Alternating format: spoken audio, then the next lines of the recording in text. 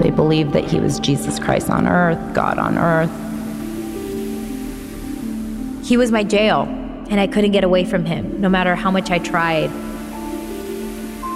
It's the largest cult in the world that no one has ever heard of. This season of Sacred Scandal investigates the megachurch La Luz del Mundo. It was founded in Mexico with a congregation that spans over 50 countries. Many describe it as a religious cult. Its charismatic leader, Nason Joaquin Garcia, is believed by his 5 million followers to be the last apostle of God. He promised them salvation. What he delivered was something else. It wasn't even so much that he liked sex. He wanted something that was shocking, that depraved. All I could think about was killing him. There I was, a 16-year-old kid with his aggressor.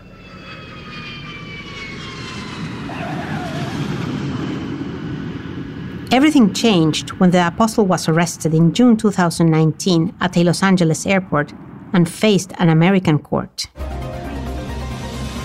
A day of reckoning for the man whose millions of followers call him the Apostle, Jesus on earth.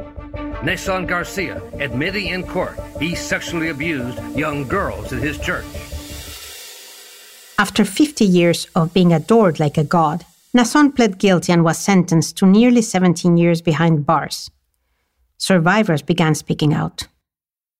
This is just a business, and their product are people.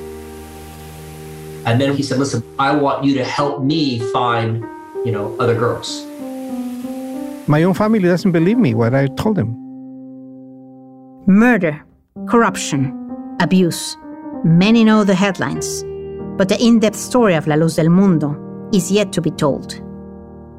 I'm Roberta Garza, and I'll be your host as we dive into the horrifying reality of the church, of Nason's crimes, and unveil its darkest secrets.